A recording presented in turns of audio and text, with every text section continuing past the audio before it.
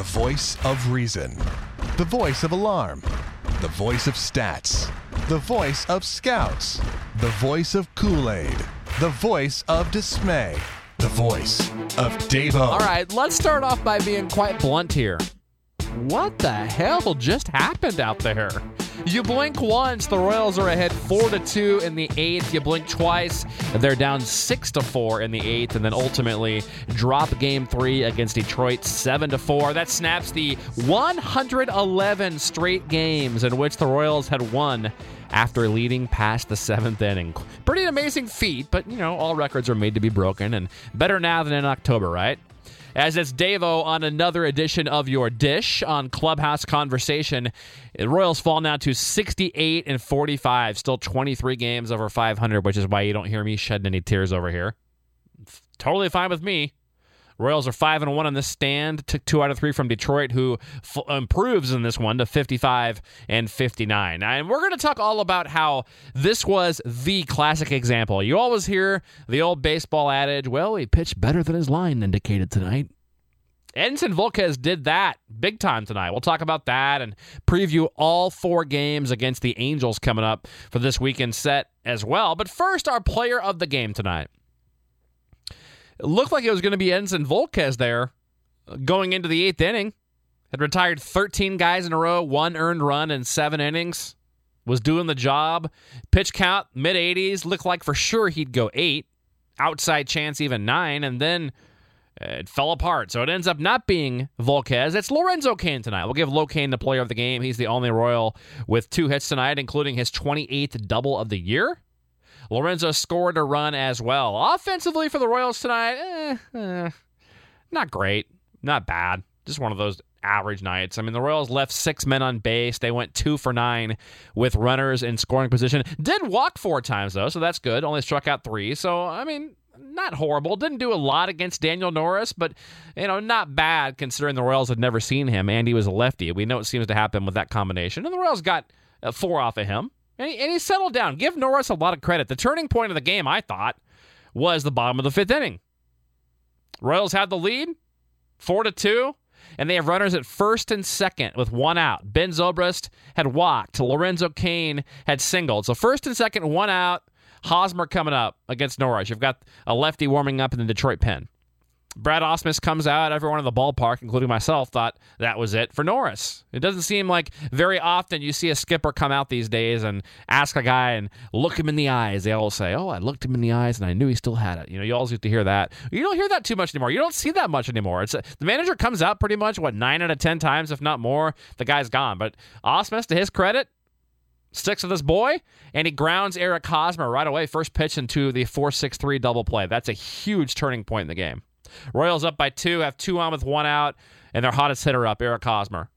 Didn't get it done there. That's okay. It's baseball. It happens.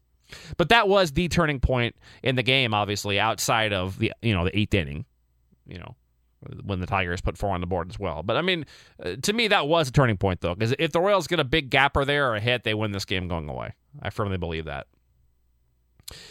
Even though the Royals didn't score any more there with first and second and 1 out, and that scenario there in the 5th, I still thought the game was over. 7 innings for Volquez, and throwing 84 pitches going into that 8th inning. Only 1 earned run allowed, as both Infante and Escobar tried to cover second base in the first inning and didn't really know who was covering, and the big mix-up there, the error was charged to Volquez, so that run was unearned there in that inning. So, I mean, going into the 8th inning, 13 in a row by Volquez. But then the wheels absolutely come off. You got James McCann with the single to start the inning, and that was Mike Moustakas diving to his left, a play that Alcides Escobar probably backhands and throws out McCann, most likely. But Moose doesn't know that. He's diving to make the play, tipped off his glove, went for a hit. Okay. That was quick. Anthony Ghost, that walk was the one play that really turned that inning around. Runner at first, and nobody out, and then you walk Ghost. That's the one that really, really hurt in retrospect. Jose Iglesias, the swinging bunt infield single, essentially. He goes about 30 feet. He gets a knock. And at that point, Volquez is less than 10 pitches into the inning. He's still in the 90s. The bases are loaded, but nobody out. The Royals are up 2. And you've got Calvin. I'm so used to saying Calvin. I'm trying to get back. He let us know that it's Calvin, not Calvin. So Calvin Herrera was warming up.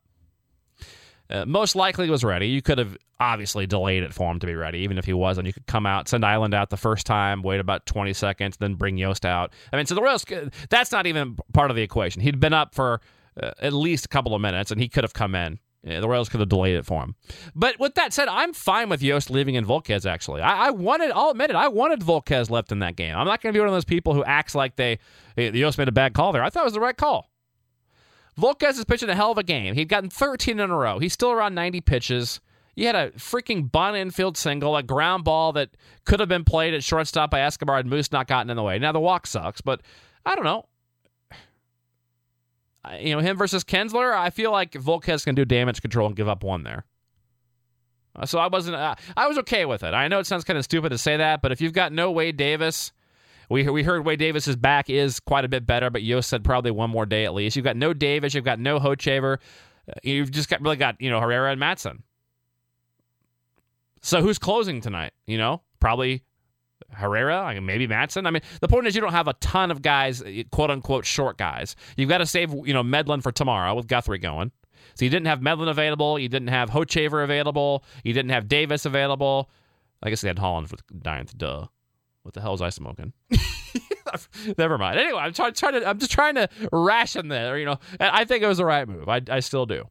So Ian Kinsler, of course, makes me and Ned Yost look stupid. Rips the double to left field up the line, scoring 2, and then 3 more hits off Kelvin Herrera. Ned came and gave the hook there to Volquez. 3 more hits off Herrera. A couple more runs came in, all charged to Mr. Volquez. And then 1 more run off of Chris Young, who came out of witness protection. Good to see him. Probably living somewhere in Wyoming the last couple of weeks. Came in the 9th, gave up 1 run there.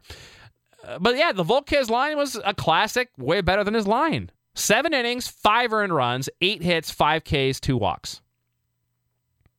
You watch this game, you know how good he threw it tonight.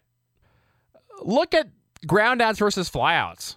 11 groundouts, 3 flyouts. So he was either striking guys out or getting them on the ground, and there weren't too many balls that were stung tonight either. There wasn't too much good fortune tonight for Volquez. If anything, it was bad luck when you look at that 8th inning.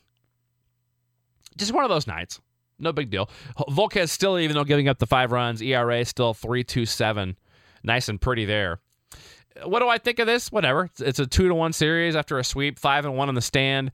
You find a way to split this weekend with the Angels. That's the goal. And you have a 7-3 homestand. That's fantastic. 7-3 homestand? Yes, please. My goal was 6-4 or 7-3. 6-4 should be a near lock. I mean, I'd assume you don't get swept in 4 at home against the Angels. So, and you got to like the Royals' chances of getting it back to 7-3. One other note, by the way, that Salvador Perez, the MRI, the X-rays came back as clean on his hand injury from last night. Although I believe he'll probably be out maybe till Saturday. We'll see him again. So the matchups for the Angels, they come in 6 games over 500, pending the game with Chicago that's currently going on as we speak. So not counting that, the Angels were a game and a half back in the AL West. 4-6 their last 10, so not a particularly hot team right now. Now, the Angels throw Garrett Richards in Game 1. A pretty nice advantage for the Angels in Game 1 if you look at just the numbers, obviously. Garrett Richards, 11-9 and 3.51. Against Jeremy Guthrie, 8-7, 5.84. Richards, straight out of OU, former Sooner, first time facing the Royals this season. His last 5 starts, listen to these innings for Richards, his last 5 starts. 9, 8, 6 2/3, 7 1/3, and 6. So Richards has been doing the job at an ERA of 3.48 in that span. Royals haven't seen him, like I said. Ain't going to be easy, especially with no Salvi. That hurts a little bit.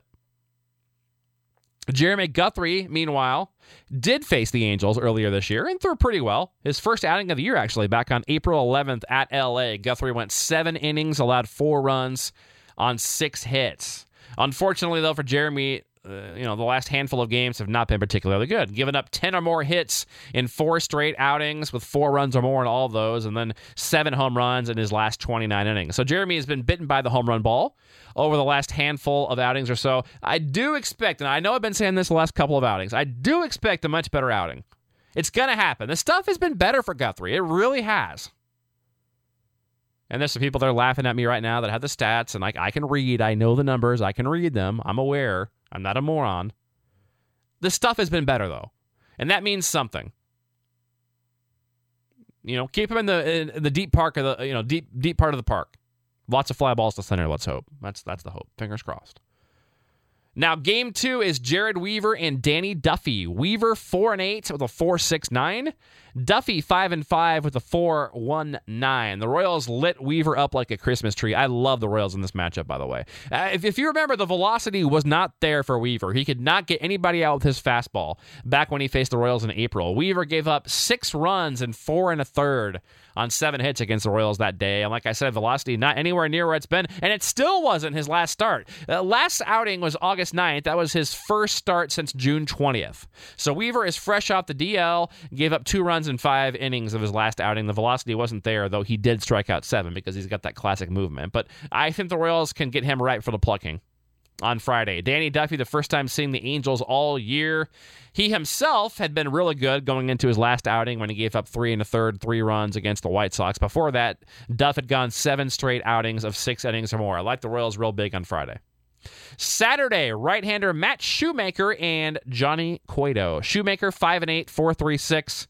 Cueto 1-1 at 2.05 is coming over to the Royals. Like the Royals big time in this one again. Shoemaker has been bitten big time. We talked about Guthrie getting bit by the long ball. Shoemaker as well. 20 home runs from him this year. So that's a good sign. And he's coming off a 7-run, 9-hit outing against the White Sox in 5 2/3. So Shoemaker, another quote-unquote ripe for the plucking candidate coming up on Saturday. Johnny Cueto, you know what he did his last outing. 4-hit shutout, 8 Ks, no walks against the Tigers. Love the Royals again on Saturday. So tomorrow's iffy to me. I don't know. It's still a toss-up to me. The Royals are the better team. Guthrie, I know it's a gambling degenerate's term, but he is due in a big way. I don't know. Are the Royals going to win 3 of these games? Am I predicting that right now? Am I calling 3 out of 4? I think I am. Hector Santiago on Sunday, the lefty, 7-6, 2.87. He's been pretty good this year, although not quite as good in recent times. Yordano Ventura is his mound mate, 7-7 with a 4.97. Now, Santiago back on April the 10th, 3 runs against the Royals in 5 1/3. A guy who is the quintessential quality start guy. Usually doesn't go 8, 9 innings, 7 innings. Usually goes 5 2/3, 6, 6 1/3. The 6-inning, 3-run, dreaded quality start type of guy is Santiago. So the Royals will see him in the finale against Ventura. Sunday Night Baseball, remember. Now, Ventura back on April the 12th, 5 2/3, 2 runs on 4 hits against the Angels. He's coming off, I thought last night, his most impressive game of the year. Now, hang on before you start rolling your eyes and saying he walked 6. Hear me out. Ventura, 6 outstanding innings. Shutout innings, may I add. Only 2 hits. Did walk 6. I thought the strike zone last night was iffy. I thought a couple of those ball 4s were strike 3s, but whatever. Still struck out 8. And the thing was, the 2 most important things. Number 1, did any runs score? No. And there's an asterisk by that. I understand the Royals made some great defensive plays, but Ventura still made the pitches to get those plays made, all right? So it still counts. Second of all, it was his composure. And he did get rattled by the strike zone being small at times. He didn't get rattled by 6 walks. He made big pitches when he had to. Struck out 8. And it was like he knew. It was like he learned how to pitch. It felt to me like he was taking a little bit more off his fastball, maybe not going all max effort all the time.